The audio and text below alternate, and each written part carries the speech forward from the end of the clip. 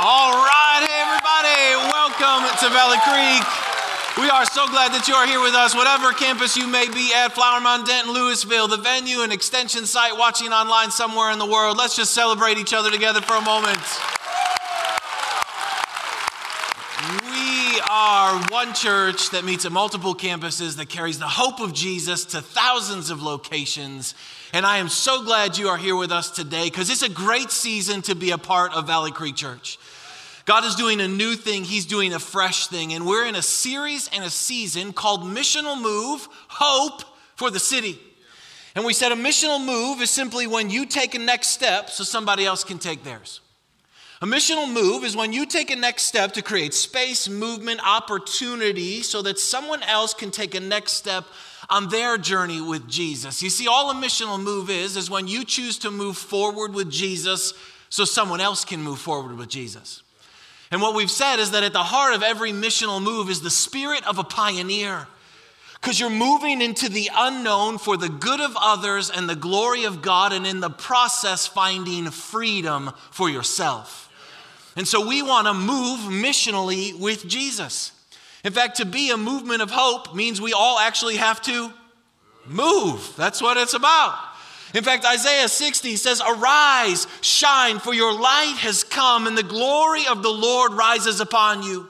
See, darkness covers the earth and a thick darkness over the people, but the Lord rises upon you and his glory appears over you, and nations will come to your light and kings to the brightness of your dawn." In other words, it's time for us to arise, to go to a new place with God and bring light to darkness and hope to hopelessness. And so we've said the whole thing of this missional move, Hope for the City, is that we believe God is inviting us to move from being a church for a city to a church for a region. That he's inviting us over the next 4 years to start 4 new campuses: a university campus, a Gainesville campus, a North Lake Argyle Roanoke campus, and then the 4th campus, we're not sure yet. God will show us along the way. And what we've said is, what would it look like if we just drew a big circle around North Texas and just owned it? Said we want to make sure that everybody in this space has multiple opportunities to see and experience the hope of Jesus. Like, what if we made it hard for people to go to hell from our region? What if we made it hard to live a hopeless life in our region? So we want to put a campus or a harbor of hope within a 20-minute drive of everyone in our space, because we believe every student, every child, every family, every person deserves to see and experience the hope of Jesus. And that's big. And because it's big, it's a big investment. And so it's a $20 million investment to do 4 campuses over the next 4 years.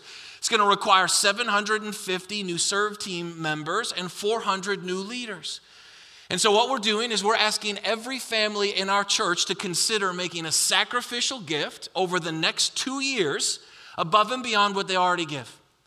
All we're asking you to do is ask, listen, and respond to God's voice in your life. You see, the question isn't, can we do this? The question is, will you use what you have for the good of others and the glory of God? We can't do this by ourselves. It's going to require every one of us. And this is the spiritual journey that we're on together. And so on February 17th, 2 weeks, we're going to have our commitment weekend. We're going to come with our commitments and our initial offering to the Lord. And I want to encourage you, use these 2 weeks to pray and seek God and ask him how he would have you be a part of bringing hope to the city and beyond. If you didn't get one of these, it has all the information in it, a missional move, a bracelet, a commitment card, all this stuff. I want to make sure you get that, because we're believing that God wants to do something special in our generation, and we want to align ourselves with what he is doing. Arise, for the light has come to push back the darkness. You see, our new vision is to be a movement of hope for the city and beyond. And what we've said is that we want to do that through harbors or campuses and hope carriers or people. Every one of us needs a harbor or a campus, and every one of us is called to be a hope carrier. And what we've said is that a harbor is simply a campus. And if you think of that, it's a great analogy. Like, every one of us needs a campus. You need a church the way a ship needs a harbor. You need a place like today to pull in here. and unload the anxiety and the depression and the worry and the fear and the sin patterns and the dysfunction and get filled up fresh with the presence of God, get a word from God, and then be sent back out into your life. We come in here and we gather around the Word of God, the presence of God, and we minister to each other as the people of God. Churches, come as you are and become who you were created to be. And then we want to send you out to be a hope carrier. You see, whether or not you realize it, you were created to be a hope carrier. In fact, you've been commissioned by God himself to carry hope. The first thing that God says to humanity is Genesis 1:28, be fruitful and multiply, fill the earth and subdue it, using its vast resources in the service of God and man. In other words, God says to Adam and Eve, hey, I don't want you to just stay here. I want you to take hope to the dark corners of this world. Be fruitful. Live a life of productive beauty, bringing the things in your area of influence to their fullest of potential. Multiply. Reproduce the life of God in you and the world around you. Fill the earth or your area of influence with the knowledge of the glory of the goodness of God. Subdue things. Bring light to darkness and hope to hopelessness, and then use your resources to accomplish my purposes in the lives of men. It's our created commission. And yet when Adam and Eve sinned, they lost their hope. They lost our hope. And when they lost our hope and their hope, they lost our purpose. Instead of being fruitful, we became barren. Instead of multiplying life, we started multiplying despair. Instead of filling the earth with the goodness of God, we started to fill the earth with hopelessness. Instead of subduing darkness, darkness started subduing us. And instead of using our resources to accomplish God's purposes in the lives of men, we started using God and men to go out and get a bunch of resources for ourselves. Instead of carrying hope, they started carrying hopelessness and started to spread death, despair, and destruction. But hear me, the human heart was never meant to be a container of despair. The way that your lungs need air, your soul needs hope. So Jesus came to restore our hope. He literally stepped out of heaven, moved into your neighborhood with grace and truth. He didn't make you go looking for hope. He came to bring hope to you. In fact, that's why Romans 5:5 says, and the hope does not disappoint us, because God has poured out his love into our hearts by the Holy Spirit whom he has given us. Jesus came to be your hope. So hope is the byproduct of anyone who follows Jesus. Hope is the evidence of a spirit-filled life. He poured his hope into our hearts through the love that he has given us. Which means if you've lost your hope, it's because you've forgotten you are loved. This is why 1 Corinthians 13:13 says, and these three remain, faith, hope, and love, and the greatest of these is love. Okay, we always quote that, faith, hope, love, faith, hope, love, faith, hope, love. But it's actually love, hope, faith. You say, are you rewriting the Bible? No, I'm reverse engineering. So he says, and the greatest of these is love. Why? Because if you know you're loved, you will live with hope. And when you live with hope, you will move forward with faith. When I know God loves me, 1 John 3:16, for God so loved the world that he gave me Jesus. If he lays down his life for me, now I have hope. I have the confident expectation that he will be good to me regardless of what I see with my eyes. And when I have hope, I now have faith, because Hebrews 11 says, now faith is being sure of what we hope for, certain of what we do not see. So it's love that gives me hope, and it's hope that gives me faith. So if I don't have faith to move into the unknown, it's because I've lost my hope. And if I've lost my hope, it's because I've forgotten I'm loved. So today, if you have no hope, go back and remind yourself that you've been loved by Jesus. And if you have no faith, go back and remind yourself that you can have a confident expectation of the goodness of God. We live in love, we receive hope, and we move forward by faith. See, Jesus came to restore our hope and the hope to the world, and he came to restore our purpose as hope carriers. You see, catch this verse. Colossians 1:27 says, living within you is the Christ who floods you with the expectation of glory. This mystery of Christ embedded within us becomes a heavenly treasure chest of hope filled with the riches of glory for his people, and God wants everyone to know it. That's a killer verse. It says, within you is a treasure chest of hope.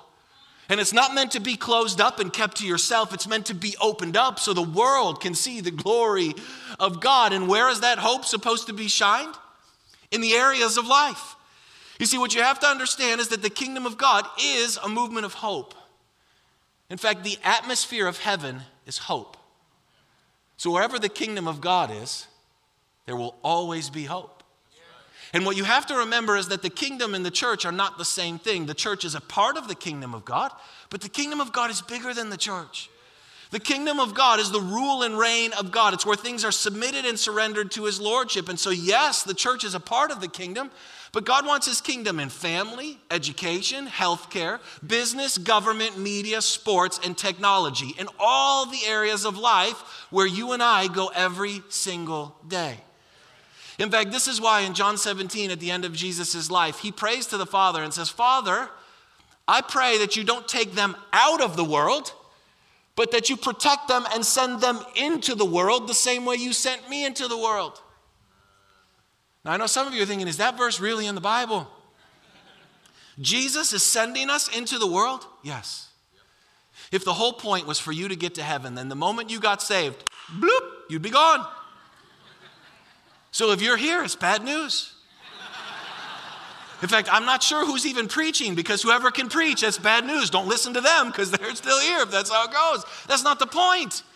Jesus was saying, Father, send them into the world the way that I came into the world.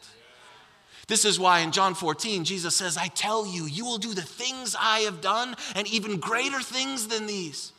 And what did Jesus do? 1 John 3:8, he came to destroy the works of the devil. The works of the devil don't primarily need to be destroyed in the church. They need to be destroyed in family and education and healthcare and business, in the areas of life. This is why in Matthew 28, I'm giving you a bunch of verses here to give you context for this. Jesus says, all authority in heaven and earth has been given unto me, so go and make disciples of all nations. He says, hey, you now have authority over any giant in every area of life. Because it belongs to me, I'm giving it to you, so go disciple nations. When we think nations, we think Pakistan, Tonga, Azerbaijan. Okay, that's part of it. But the word nations is the word ethnos. It means people groups. People don't just group together by their country, they group together by the areas of life. And we talked about this a few weeks ago. I said, I would submit to you that Hollywood is more influential than Azerbaijan. The NFL is more influential than, I was going to say North Korea, but I don't know, that's a tough one there. You hear what I'm saying? Pakistan or whatever. The American government is more influential than Tonga, right? Okay, so the missionaries of today are the hope carriers who go into the areas of life. When we think unreached people groups, we think a certain dialect on some random island in the middle of nowhere. These are unreached people groups that God is sending you into. You see, Luke 17 says the kingdom of heaven is within you. And contained within the kingdom of heaven is all the answers to all the world's problems. The answers to divorce and poverty and crisis and immigration and dysfunction and brokenness. Every problem has an answer, and that answer is contained in the kingdom of heaven, and Jesus says the kingdom of heaven is in you. So when you walk into the place you go every single day, guess what? Hope just walked in the door. The answers are in you. So we've got to stop separating sacred and secular. We think the 1 hour a week we're together is sacred and the rest of this is secular. All of this is sacred. In fact, last week we talked about how the church of Jesus, she's sacred. She deserves awe and respect and reverence. And if you don't have an awe and a respect and a sacredness for this, it is impossible to understand your mission as sacred out here. But guess what? This is sacred because Jesus himself has sent you here. And this is why he tells us we're salt, light, and leaven. Salt, it's not supposed to be in one spot, but sprinkled to bring flavor to a tasteless world. We're light, not in one spot, but to bring light to all of the darkness. Leaven, not just in one spot, but to be scattered around to make all things rise. You see, you have to remember in the Old Testament, sin was the influencing agent. If the people of God got around the things of the world, they became contaminated.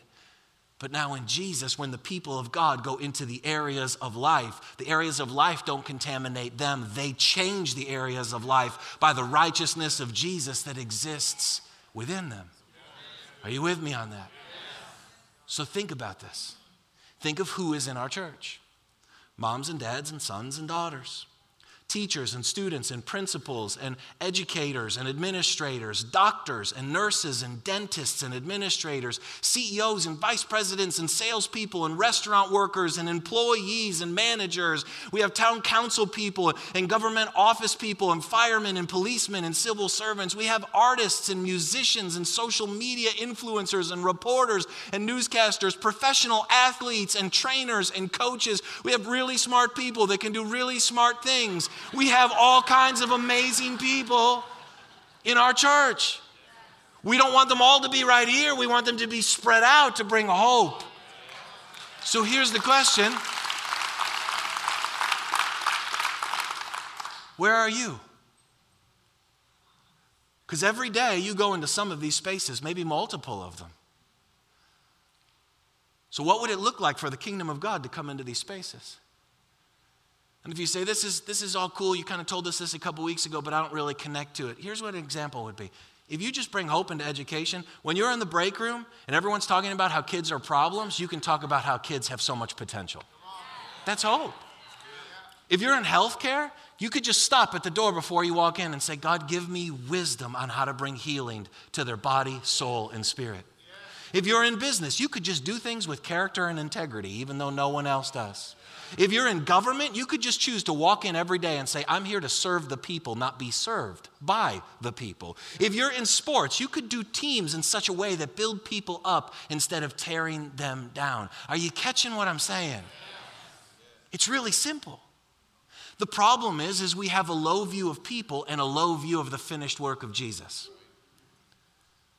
We look at each other and we look at ourselves and say, I can't make a dent in any of this. Really? Because 2 Corinthians 5:17 says, if you're in Christ, you're a new creation. The old is gone. You're now included in Jesus, which means everything that's true of him is now true of you. And I would submit to you that every space Jesus walked in, he brought hope and made an impact. So we can never stop believing in people because Jesus never stops believing in you.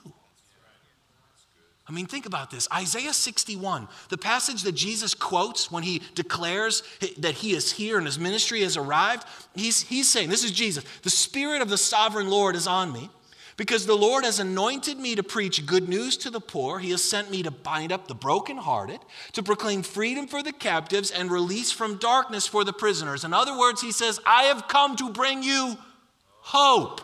Now ready?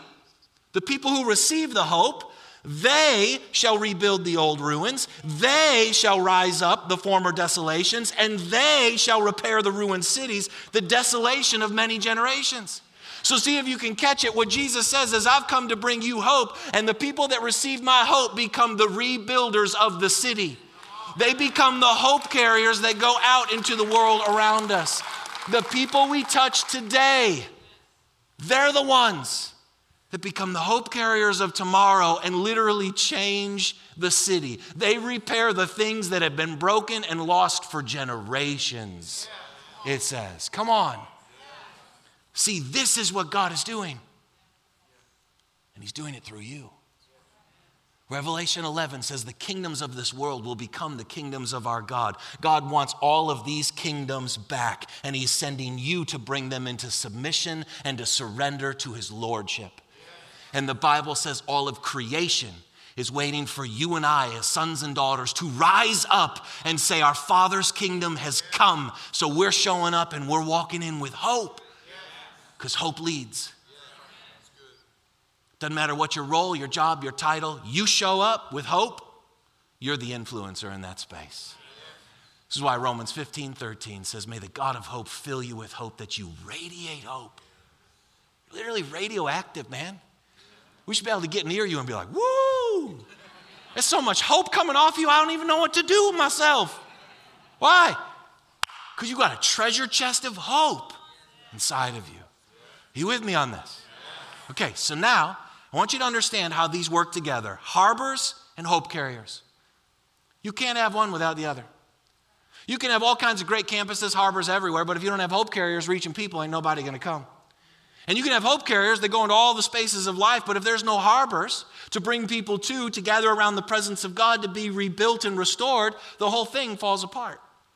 You see, here's the interesting paradox. However you gather will determine how you scatter, and however you scatter will determine how you gather. Think about this for me for a second.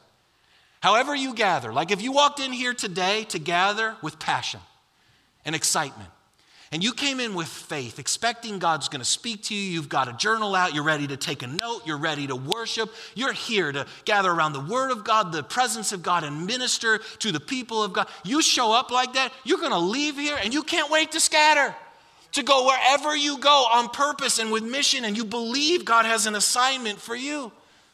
And however you scatter will determine your excitement to gather. Like if you go out and live on mission, all of a sudden by the end of the week, you're like, man, I'm running on fumes. I've been giving so much hope away. I need to get back to the harbor. But if you go out and just live for yourself all week, at the end of the week, you're like, I still got a full tank. I don't really have any need to go back to the harbor. So if you find yourself not excited about gathering, it might tell you about how you're living. Because a ship that's really living on purpose, at the end of the week, it needs a harbor. It's not even optional anymore. It's like my fuel gauge is so low that if I don't get back there, I'm going to run out of gas and be tossed by the waves of life and sink. And here's the other paradox. If you're scattering and you're way out here and you find this run down, broken up, beat up, nasty boat, and you give it some hope, you hook it up to your tow line, you have a harbor to bring it back to. Because guess what? You're excited to come back to the harbor when you're dragging people back in here with you. And let's make no mistake about it. All ships are always welcome. I want you to be real clear on this right now. I hope there are so many lost, lonely, and broken people that show up in this church that it makes you uncomfortable. Why? Because guess what? You were that nasty lost ship that had a hole in it that was sinking and was radioactive somewhere else out here too. And Jesus said you weren't too far being restored. Okay? So however you gather is how you'll scatter. However you scatter is how you'll gather. And what I need you to understand is that this is not one of the areas, this is the primary area. This is the primary area of life. This is really important. The Church of Jesus is the training center and the standard bearer for the kingdom of God. The church is the training center and the standard bearer for the kingdom of God. The church is a training center. Like, this is not a resort. You're like, we know. This is not entertainment. This is not a teaching center. This is a training center. We're trying to train you to become who God has created and called you to be. This is not Burger King, have it your way. This is Home Depot. You can do it. We will help. You see, when you come here, we're trying to train you. We're trying to help you have a whole heart, a renewed mind, and skillful hands. We're trying to teach you to live in grace. Not just be saved by grace. No. I want you to be drawn by grace, changed by grace, and empowered by grace. So when I push on you, or we push on you, there's a reason. It's like going to a gym. It's a training center. You don't want to coach at a gym being like, man, whatever you want to do today is going to be great. You're doing awesome. No, there's got to be a little stretching. But not beyond a breaking point, so we never will break you, but man, we got to stretch you. Sometimes it's raise your faith, pray out loud, move forward, take a next step, renew your mind, repent about this. That's stretching. Why? Because we're training you to live a kingdom life. See, it's in the church that you discover God's heart for all the other areas. You discover what He wants His kingdom to look like in those spaces. So it's the training center, and this is really important, it's the standard bearer. We're not supposed to just declare the kingdom, we're supposed to demonstrate it to the world. We're supposed to be the standard. Like, can you imagine a ship coming into a harbor and the harbor is in absolute chaos? Everything is broke down, run down. There's no one working. There's no fuel. There's like boats flipped upside down, half floating, half sinking. You know, there's green monsters kind of coming up and out. Like, that harbor wouldn't teach that ship anything about sailing. But if a ship comes into a harbor and it's well run, and there's workers on every dock, and there's a place for every ship to pull in no matter how broken it is, and there's fresh fuel, and there's energy and excitement, and there's a welcoming spirit, and there's a place where a ship, if it's so broken, it can even be dry docked for a while to be put back together, all of a sudden, that's teaching that ship what sailing is all about. Okay, so my question for you is this. The way you engage here, is that a picture of the standard of the kingdom of God? Because it's really hard to bring these things into submission and surrender to the lordship of Jesus if we don't live in submission and to surrender to the lordship of Jesus here. Like, so when you walk in here, is it a picture of the kingdom of God? Like, just think about it. It's a standard, right? We're trying to show the world what the kingdom looks like. So when you show up, when you're here and you engage with people, are you engaging with the people in this room the way we want to teach people how to engage with their families? When you're here and you're learning, are you learning and teaching, listening and sharing the way we want people to do in education? Are you treating the lost, the sick, and the broken the way we want people to be treated in healthcare? Are you doing things with integrity and character and excellence? Like here. Like, do you come with integrity and character? Excellence. Like, if you register for something, do you actually show up to the thing that you've registered to? Do you do things in such a way that we would say to the business world, this is how you do life. This is excellent. This is faithful. This is servanthood. Do you serve other people the way we want the government to serve in the kingdom? Are you catching this? Come on, because this is the standard. So we can't get all grumpy about how the government doesn't serve the people and then not actually model that standard to the government. Do you use social media in a way to tell the stories of light or stories of darkness as a standard? Do you use sports, your teams that you're on here? Like, do you engage with people in a team and know each other's names and cheer each other on and coach the way we want the kingdom in sports? Do you use technology for light instead of darkness? And here's the deal. When you're here, do you engage your group, your team, the atrium, the parking lot? Do you show up in our gatherings in a way that you can say to the world, this is the standard of the kingdom of God? We are the people responsible to not just declare, to demonstrate. People should be able to come into our atmosphere and be so inspired by the kingdom of God that it teaches them how to bring the kingdom of God in their areas without words. If you lead a team, you should lead your team with such excellence that you just taught somebody how to lead a sports team or a business team. If you have a group, you should be so invested in that group that you're showing people what family looks like in the kingdom of God. Does this make sense to you? See, we literally need to be able to say to the world, look at us, this is what the kingdom's like. We're here to represent or represent the kingdom of God to the world. So can we see the kingdom in your life when we gather? That's a fair question, isn't it? Kind of looking at me like, I just come here because I'm tired. I know. Come here and be tired, but engage in a way that is an atmosphere of faith, hope, and love. That literally shows the world this is key. Like, oh man, I could go down this path. Like, just hear me.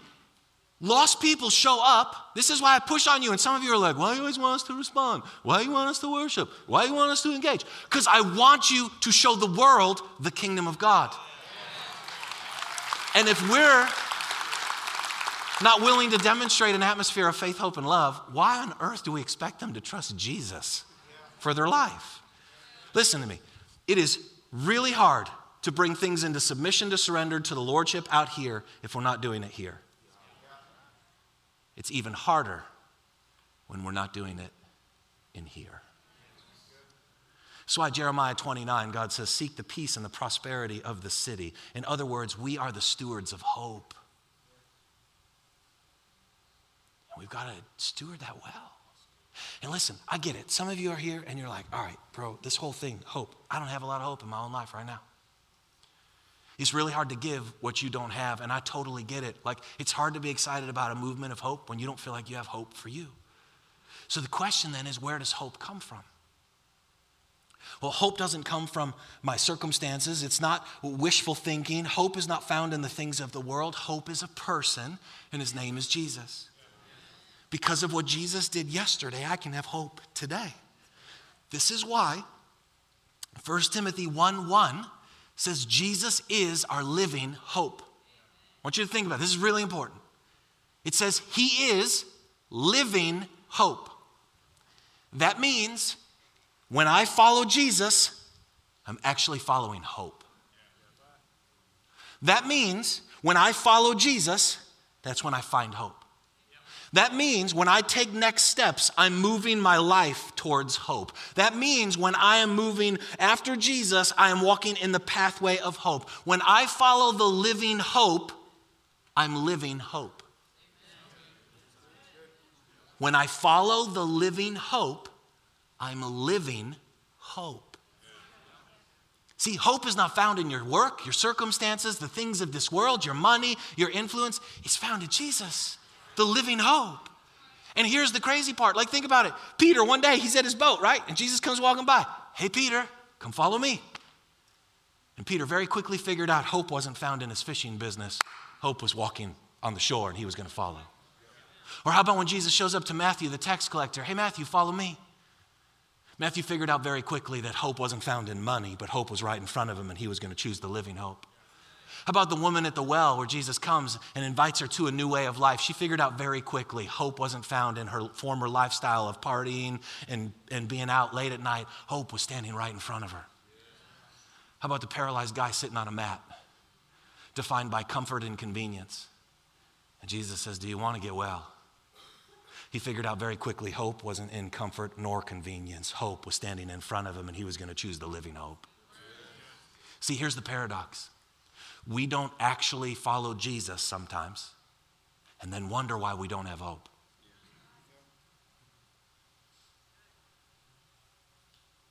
You say, bro, you don't know my circumstances and my situation. You're right, I don't. But I also know very often we turn away from Jesus and then wonder why we don't have hope. And then we cry out to God and say, God, I'm hopeless. Help me. And you know what I think God says? I think God says, well, what do you think I have in heaven that's better than Jesus? Like, I've already given you all the hope there is. So to turn to Jesus is to turn to hope. To choose Jesus is to choose hope. That's why any area of your life that has no hope is an area that's out of alignment with the living hope. You with me on this?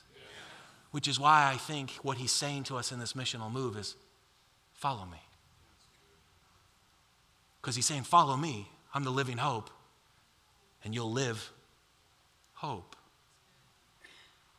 This whole missional move is not about money or buildings or campuses. It's about you following the living hope and allowing hope to be like a wake that cascades out of your life into the world around you.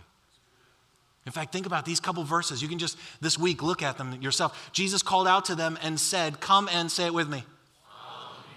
And I will transform you into men who catch people for God. He says, hey, when you follow me, the living hope, guess what? You transform. And I transform you. So here's the question. Are you changing? Are you different than you were 6 months ago, a year ago, 2 years ago? Because if you're following the living hope, he says he changes you. And you know what changes? Your purpose.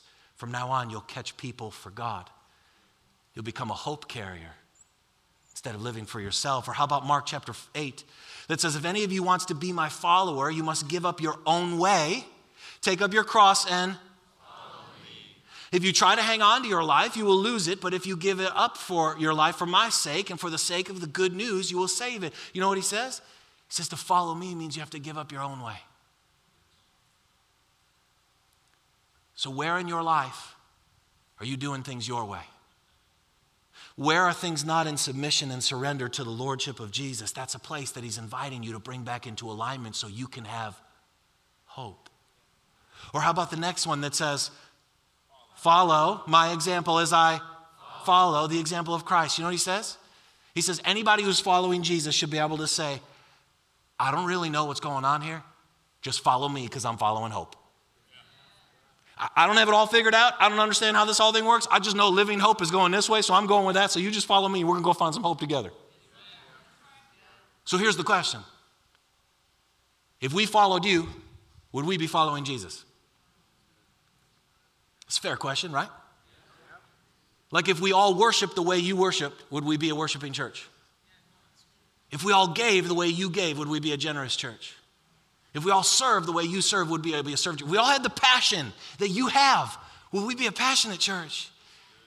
If you were the standard and we all followed you as the standard of the kingdom of God, would we be a church that models the kingdom of God? If we all missional moved the way you're going to missional move, would we missional move? It's a fair question, right? Okay, and one last one, Matthew 28. Then Jesus came close to them and said, hear me. The harder the thing is that God asks you to do, the closer he'll move into you. He says, all authority has been given unto me. Go make disciples. We'll fast forward here to get to this. And, come on. He basically says, hey, if you're going to follow me, you got to teach other people to follow me too. It's a paradox to say, I'm following Jesus, but I never help anyone else follow him. Why? Because when I'm living hope, I can't help but give hope. And so don't feel guilty. Look to grace. This isn't try harder, behave better, do more. Don't try harder, trust more. Don't behave better, believe deeper. Don't do more, receive more. And stop looking at what's wrong with you and start looking at what's right with Jesus. This is why 2 Corinthians 3 says, but we with unveiled faces, beholding as in a mirror the glory of the Lord Jesus, are being transformed into the same image from glory to glory. He says when you look at Jesus, you go from glory to glory, victory to victory, mountaintop to mountaintop, breakthrough to breakthrough. He changes you. This is why every blind person that Jesus healed started following. Why? Because they couldn't see Jesus, but the moment they could see, they couldn't help but follow. Because the first time their eyes opened, they were looking in the face of living hope. So follow me, I think Jesus is saying to us in this. Because to follow Jesus is to follow hope. And this world is full of storms and giants, mountains and impossibilities. And yet Jesus says he has overcome the world. And if we will follow him, we will follow hope. When you follow the living hope, you live hope. And when you live hope, you can't help but give hope to the areas of life you go into every single day. Hopelessness comes from a face that is looking at something other than Jesus. So lift your eyes and look to the hope so that you may carry that hope. So close your eyes with me. Here's the question I want to ask you. I want you to think about this with me for 1 second. One day on the shore, Peter was standing by his boat, and Jesus came walking by and said, follow me. I want you to think about where you are in most days of your life. Like Peter, where are you? If you're a student, picture yourself in school. You're a stay-at-home parent, you're at home. You're a business person, maybe it's in the office or on the road. You're in healthcare, picture yourself in the hospital or the office that you work in. Where are you on most days? What's the area of life that you exist in? Now, I want you to think about Jesus walking into that space. looking at you and saying, follow me. And my guess would be, you know exactly what that means. For Peter, it was letting go of his boat. For Matthew, it was letting go of his money and being a tax collector.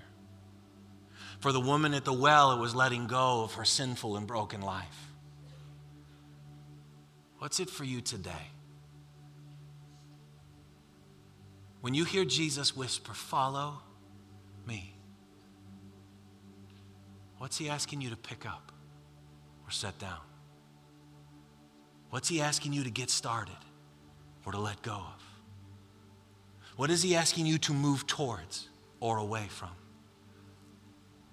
See, the goodness of the Holy Spirit is he shows us those things. Not out of guilt, but out of grace, to say living hope is in this direction, not that direction. So follow him. Whatever that thing is that you feel like he's inviting you, like do it this week. Like actually do it.